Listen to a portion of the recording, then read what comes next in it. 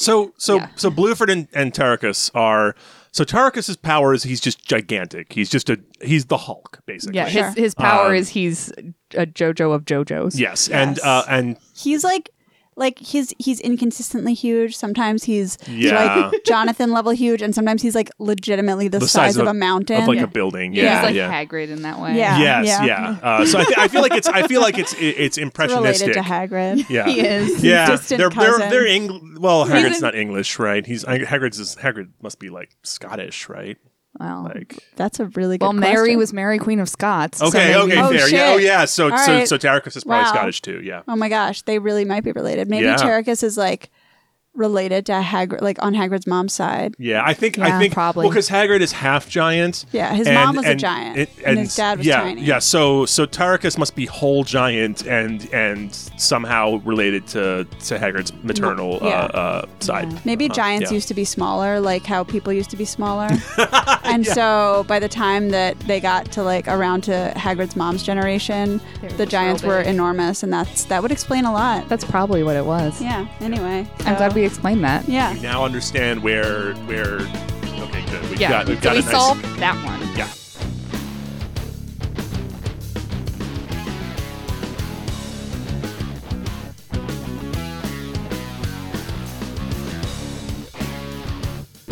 So episode 5 is we've just beaten Jack the Ripper in a tunnel. So you think about it the way I do, where it's we. Yeah, because it's an RPG, and we're on a journey together. Yeah, we're all on a journey together. We hang out with them. We have done it. We have emerged from the tunnel. At the very least, Speedwagon. We inhabit Speedwagon's body. At the very least, right? He's our POV. See, right? I'm still like the gang. The gang has. Okay, all right. Well, but I mean, I think it's we've done this, even though I don't personally relate to any of these characters, until we meet Poco's sister, who rules. I thought you were just going to say Poco. No. Well, we do meet Poco in this episode. Yes, no, exactly. But I don't think Eliz particularly relates to Poco. No, I don't. So I still maintain my cold narrative distance. Okay, the gang. Yes, please go ahead. The gang has just escaped the tunnel and is on their way to fascinating Wind Knight's Lot. Wind Knight's Lot, a perfectly normal name for an English country town. Yes. Wind Knight's Lot. I mean, it doesn't strike me as weird. You keep saying it, and I'm just like, sure. Anyway. I don't know. Wind Knight's Lot, which used to be a training center for knights. Sure. Wind Knights, perhaps. I guess. Maybe they trained on a lot. And then now it's a coal mining town and a prison? Or yes. It used to be a coal mining town because we know that it was, like, he says, like, it definitely used to be a coal mining town. Yeah. Now it's a prison, but then it's also got normal people there, too. Right. It has 517 residents, including prisoners. And they are all doomed. Yes. Yes, it does tell us that. Cue intro opening. Dun, dun, dun. While they're traveling, Speedwagon starts hassling the Baron to be like, hey, how come I can't learn Hammond? Oh, yes, that part, right. And he's like, how come? And the Baron's like, well, listen, Jonathan Joestar, despite being the most basic person alive, actually has this latent 1 in 10,000 ability to be a Hammond user. Shockingly, he is more than just a piece of meat. Yeah, he's not just a wall of man flesh.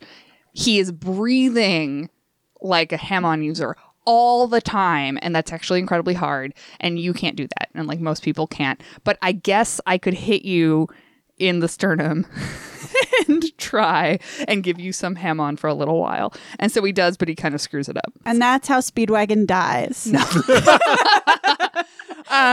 No, but it is kind of important-ish. Is it like, is that why he's like so warm later, or is he just warm? I think he's just warm. He's just warm. I think he was probably aroused by the idea. He's warm and moist.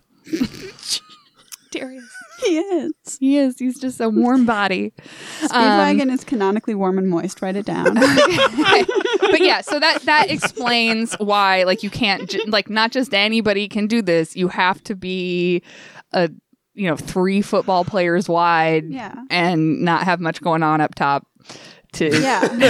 like, 'Cause his thoughts don't get in the way of his extremely breathing. regular breathing. yeah. Hey, imagine Jonathan, how how are you? regular- Shh, I'm breathing. Imagine how regularly you could breathe if you weren't thinking all the time. No, he can do it because he holds the burden of his tragic past and a difficult future ahead. It requires incredible mental fortitude. Okay, sure. Yeah. Even Araki thinks Jonathan is boring, so Yeah. I'm not about to like start defending how boring he is. Yeah. Apparently Speedwagon isn't carrying much of a burden. Yeah. Oh, but it says you must have a strong understanding of yourself, and Speedwagon's like, you may be right about that. So Speedwagon, being closeted, is not It's true. able. Yeah, That's yeah. true. He's got to be out and proud to, Yeah. to use Hamon. Yeah. But he's like, I still want to help, and like, you know, whatever. So yeah, he gets punched in the stomach, and it doesn't really go real well. And then they get attacked by a small boy who robs them. Small boy named Poco, Who which is eventually- a good name for an English country lad. And then they chase You know, after him. lots of Pocos running around. Common name. Anyway, they end up running into Dio. Like, they have these weird, wacky hijinks for like 5 goddamn seconds where their life is not in immediate peril. And then Dio shows up. And Dio is glorious. Because Dio has brainwashed Poco to Yeah. steal their ship for some reason. But then, like, once he comes out of it, it's like Poco's now part of the gang. Yeah. Yeah. Because the second you touch Jonathan Joestar, you're like, I am sworn to Yeah. you. By the way, right. By the way, Poco is the first in a long line of like annoying juvenile sidekicks. Yeah. Sorry. Like it's just. Degrees of annoyingness. I mean, and I count Iggy as the juvenile sidekick in. I was going to say, Like, are we in talking Smokey's Stardust. not about... annoying. No. Smokey's not annoying, but he's super problematic. He's very but, problematic. Yeah, but there's no... At least he gets a good ending, though. Yeah, he does. I don't know. I don't know that I would agree that it's a thing that happens commonly. Like, there's the annoying anime sidekick trope that exists, but like I don't know. I know these Yeah. kids show up sometimes over and over. Sometimes, but they're not like, I don't think that they're like a staple. I just think they're just, sometimes there's a kid, but they're not, because like there isn't any in, oh no, there is in part 6. Never mind. You know what? Yeah. And he leads them to Dio, who has had a costume change and looks amazing. How would you describe his costume? Sort of gay 18th century Robin Hood. He's really come into his own in terms of posing now too. Yes. Like Dio stands on like a tall hill or like a tall rock peak against the moon and like just poses in the moonlight, and like he's clearly hamming it up. Like, Right. Yeah. Well, and at this point, I mean, he's definitely dressing like royalty at this point, and is definitely he is clearly at this point self-styled like king of the world, or like it is his birthright is to be king of the world. Yeah, he his eyebrows have gotten really good. Yeah, I mean, Dio's vampire rules include just like getting hotter and hotter the longer you're a vampire. Yes. And that never stops happening. Yeah. But yeah, he's got these like really phenomenal, weird armored over the knee boots, and then these breeches, and then some sort of scarf that like he has sort of like a perpetual wind machine like Beyonce that he course must he travel does. with. Like Is this in the anime or just the comic? I mean, I assume his costume changes in the anime too. He keeps like a whole wardrobe of awesome Yeah. costumes in his mansion that he stole. he's just Or castle. He's incredible. And so then they get attacked by a bunch of zombies because that's Dio. That's his new deal, is just trying to murder everyone. And so then the Baron and Dio fight.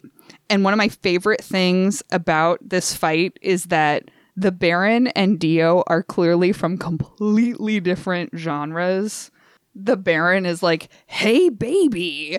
And Dio is like, you're pushing your luck, insect. You know, like they're just completely, I don't know. Yeah. The Baron is like the Baron is having fun, and Yeah. like He's doing showmanship stuff, and Dio is doing a different category of showmanship and stuff. Dio is like a scenery chewing villain. And it's so weird to have these two things happening like line by line. I mean, it's a little bit like in like The Tick, when like The Tick is fighting a real serious villain. Yeah. You know, it's kind of like that. Yeah, but it's played straight. Right. Yeah. It's so weird, and I love it. So that's what I have to say about Dio and Zeppeli just being on screen at the same time. Is Yeah. that they're both so weird, but they're so weird in different ways, it's good. What I love about this fight is that Zeppeli, even though he's been the total badass up to this point, is entirely outclassed by Dio. Like, almost immediately. It's just like there's no way Zeppeli could ever hurt Dio. And So Dio freeze dries Zeppeli's arm. so Zeppeli is like, I'm going to send a Hamon punch into you, right? So, that'll kill you because you're a vampire. But Dio understands that Hamon happens because it's conducted through blood and breathing. It's like breathing, but also through blood. And so he's like, I have total control over my body. I vaporized the moisture in my left arm after you touched it. When water vaporizes, it takes heat with it, freezing your arm in an instant. Sure. So Sure you did, Science. Dio. so Dio, through sheer willpower. Remember when we were talking about how there's no consistent rules of like what vampires can do? Here's a good example. For all we They know, can do whatever Dio the fuck could they have want. done that before he was a vampire. Yeah. Yeah, Sure. it's true. If you go to the gym enough, Yeah, Yeah, you you can can vaporize all freeze-dry the water anything in you your want. arm. Yeah. Yeah. But so he freeze dries Zeppeli's arm, and then Yeah, it's like, and since he shit. can't get blood pumping through his arm, he can't send Hamon through it anymore. So Right. he's essentially neutralized. Yeah, he is out of the game until him and Speedwagon have a realization, which is that there is one way to warm his arm back up, Yes, very quickly.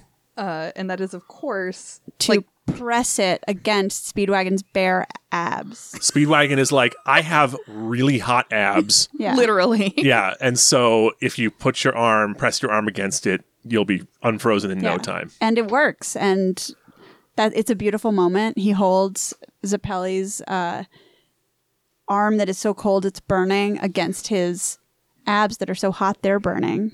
And like that happens. That's a thing that happens. That's how Speedwagon contributes to this fight. Yep. by providing a warm abs, His hot abs. His hot moist abs. I love the things I get to say out loud while describing JoJo. And then meanwhile, Dio decides, rather than continuing to beat the crap out of everybody, I'm going to wake up to other villains. Sure. Well, he's like, this isn't, I don't feel like dealing with y'all Yeah, anymore. this fight is I'm beneath above me, this. basically. Yeah. And so he wakes up two other villains who are introduced as historical figures in England. Apologies to anyone from England who's listening right now, because I'm sure you've heard of, Bluford and Tarkus. yeah, the great knights. Because there's such straight-faced, like, this is how these two people were incorporated into history in this episode. It took me a really long time before I actually Googled these characters to see if they were real. And I just kind of like let myself believe that they were. I think it took me until the latest time I watched it, which was like time number 9 or 10, to like be like, yeah, I wonder, are these actually based on anybody? And spoiler alert, they're not. Nope. Right, but we get in both the show and the manga, we get scenes with flashbacks to their history where like Queen Elizabeth is like mad at Mary Stuart. Yo, and They have a feud. Somehow it. And then There's these a two total- sexy knights swear allegiance to Mary Stuart for some reason. Yeah, total bullshit history about how Queen Elizabeth took the throne. yeah, it's not accurate at all. I mean, like fast and loose with history, and then there's this. It's entertaining. I actually really like it. I feel like It's like saying Barack Obama won the presidency by winning a fighting tournament. You know, Yeah, it's like that it's- level of accurate. Like, yes, he was president. but Yeah. I actually really enjoy this because I feel like Western media does this to Japanese history constantly. So this is sort of like, we deserve this. We earned this. I don't feel that there's any problem with making fun of England, so I feel like England can take it's it. fine. It's fine. And but yeah, for the record, no, Queen Elizabeth did not spread rumors that Mary Stuart murdered her husband and then tricked two of her knights into claiming, Getting themselves executed in Yeah. order to something. and then like had put a double of Mary Stuart Also, in the one tower. one of those knights didn't magically have sentient and prehensile hair. yeah.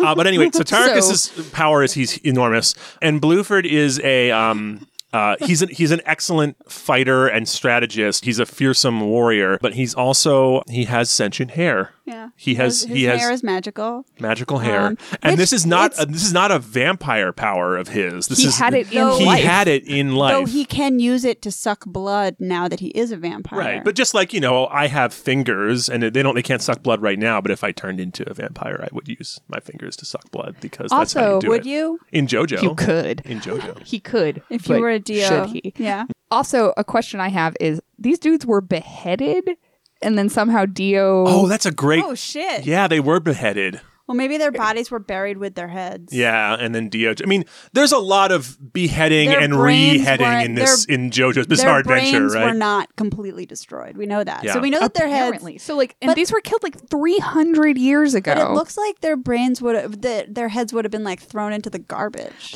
Look, not to spoil anything, but maybe this was practice for Dio. So you're saying that maybe their heads are on new bodies? Head surgery practice. No, probably their same old bodies. Oh, but yeah, maybe. If But you look now at Tarkus, how did he got know? staple marks on his neck. Oh my God! What? Okay, so Dio. Wow, he definitely surgically put their heads back on something. So Dio did actually have practice adhering Heads a to head bodies. to a body, and that explains so It's much. so deep. It's so deep. Do you think Surprisingly. anyone knows? I mean, I'm sure a lot of people do know what we're talking about. I'm sure a lot of people. Let's just put a pin in this and observe that Dio had to put these guys' heads back onto some kind of body, whether their own or someone else's, and that is important. That is important for later. Dio is getting his medical practice in while he is being an He's evil practicing vampire. on cadavers like any good med student from the 19th century. And so that is actually important, even if these guys are kind of not important in any other way. It's important that he decided to revive people who had been beheaded. Do you want some JoJonium notes? I mean, kind of. I was just looking.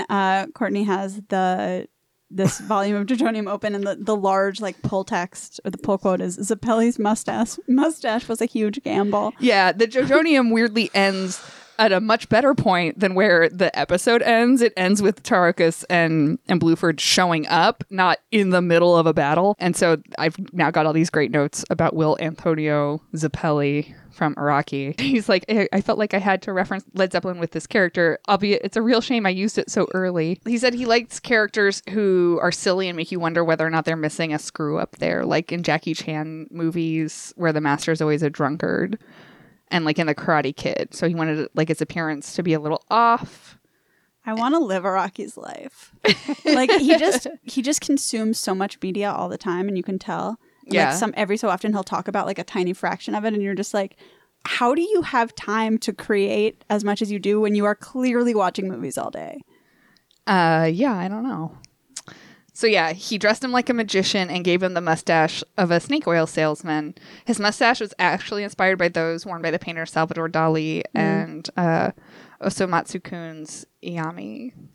Yes. Modern day anime viewers will be familiar with that character because of Osomatsu-san, which was an anime. It's an extremely popular anime from the last couple years. Is that which the one was with the 6 dudes? Yeah. Okay. And Osomatsu-kun was the classic anime that Osomatsu-san is sequel / parody to. Yeah. Got so it. that same character's in there with the mustache. However, the mustache requires a lot of courage to pull off in a shonen magazine, maybe because it makes the character look older and untrustworthy. Also because it's super fucking gay. Maybe that's what he meant to say. It takes a lot of courage to pull it off in a shonen magazine because it's the gayest shit of all time. Well, and because he says even though he serves as JoJo's master, it's not like he's an old man or much older than JoJo. Right, because it's a sex thing. I love how you're twisting every single sentence. Well, it's because later on, with Steel Ball Run, and I'm sorry that I keep doing this, but I assume that at least some people who are listening to this, vaguely are aware of other arcs of JoJo. But in Steel Ball Run, when Araki talks about Steel Ball Run, he's like, "Oh yeah, Johnny and Gyro, they're I wanted them to have kind of a similar relationship to Baron Zappelli and Jonathan and people there was this interview with a Fujoshi magazine where the interviewer kept being but they're like in a relationship, right? And Araki's like, he doesn't answer, of course, because that's what he does. But he's just like, I wanted them to have like a close, like teacher student, master learning, whatever. And they're like, but they're banging, right? And he's like, and then the interviewer is like, I imagine Gyro like washing Johnny. And Araki was like, I like that idea. Maybe I'll put it in. Anyway, so my point is, it's a sex thing. Yeah. Okay. So the thing with Bluford and Tarukus, there are many, many times where something will show up in JoJo, and it is maybe the amount of information that one could glean from an Encarta 95 CD, Right. or an encyclopedia entry, or I just assume Araki like hung out in the reference section of the library and just like closed his eyes and pointed and like pulled off random volumes and like whatever page he opened to, he was like, this is the next thing I'm doing. yeah, it's definitely. But that's how much information. Yeah, and it's like that's how much of it was interesting to him, and then that's how much made it into any given section of a plot. And the of reason JoJo. why we talk about this now is because right now, like, the Bluford Tarukus thing is fairly Innocuous. yeah, it's benign, and like it's not, it's not going to hurt anyone. It's just Unless you're a deep Mary Queen of Scots truther. sure, but please, like, seek help. In part 2, there is like a problematic noble Nazi character. Yeah. Takes place during World War II, and like I'm Jewish. I don't particularly care about Stroheim, the character who is the problematic historical Nazi figure. But I can understand why people would care. And especially like in today's political climate, like when I first watched this, it was like a couple years ago. There maybe were slightly fewer Nazis like in the literal White House. So it was more like I could kind of, as a Jew, I could kind of laugh it off more. And now even like recommending JoJo's Bizarre Adventure to people, I'm like, I have to be like, okay, you have to remember, like, it's still, even 30 years ago, it was bad, but it was like a different, it Had a different feel. Yeah. So Just be aware. the thing is that it's like eventually, Wikipedia gets invented, and so And you can tell exactly when Wikipedia gets invented, y'all. but it always has sort of that feeling of like he's putting in whatever is sort of holding his interest at the moment, and that is sort of the depth that it ever gets. And so that's one of the things that's fascinating, is that you can sort of see where his sort of outside interests are, and then they move.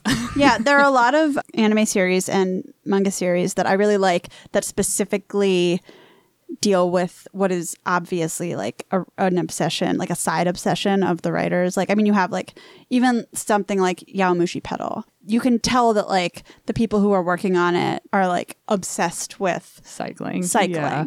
So, and if you have like old Osamu Tezuka stuff where like he went to medical school before he became a comics artist. And so he writes a lot of stuff where like there's really, really detailed surgeries happening in it. And you have like, What Did You Eat Yesterday by Fumi Yoshinaga. And she, which like each chapter has like a recipe that they cook. And like you can tell like, okay, so she's really into cooking besides making these really excellent comics.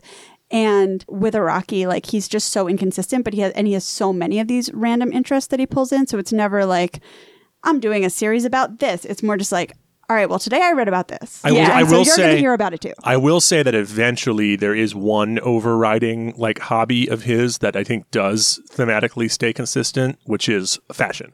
Yes. Yeah. Fashion definitely, and as we already started talking about, it's just like the clothes and the style of everybody, and eventually to the point where you get the series where everybody's named after clothes. Yeah. It's true. That's a very good point.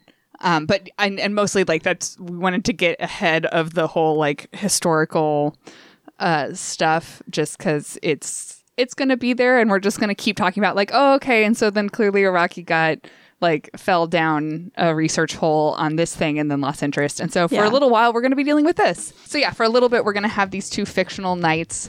I have no idea why, but we're going to fight them. So yeah, if you've watched the episode, we will actually discuss the full fight with Bluford in the next episode, in the next podcast episode. Experience of an extremely good sword. Yeah. And some really good hair. Yeah. Really good Some hair. Terrifying hair. So tune in next time for another episode of JoJo's Bizarre Explainer. Thank you for listening. JoJo's Bizarre Explainer is recorded in Portland, Oregon at Stream PDX Mobile Podcast Studio. Thank you to the folks at Stream PDX and OpenSignal. Our music is The Freakout Experiment by Tobias Weber. You can contact us at explainjojo@gmail.com.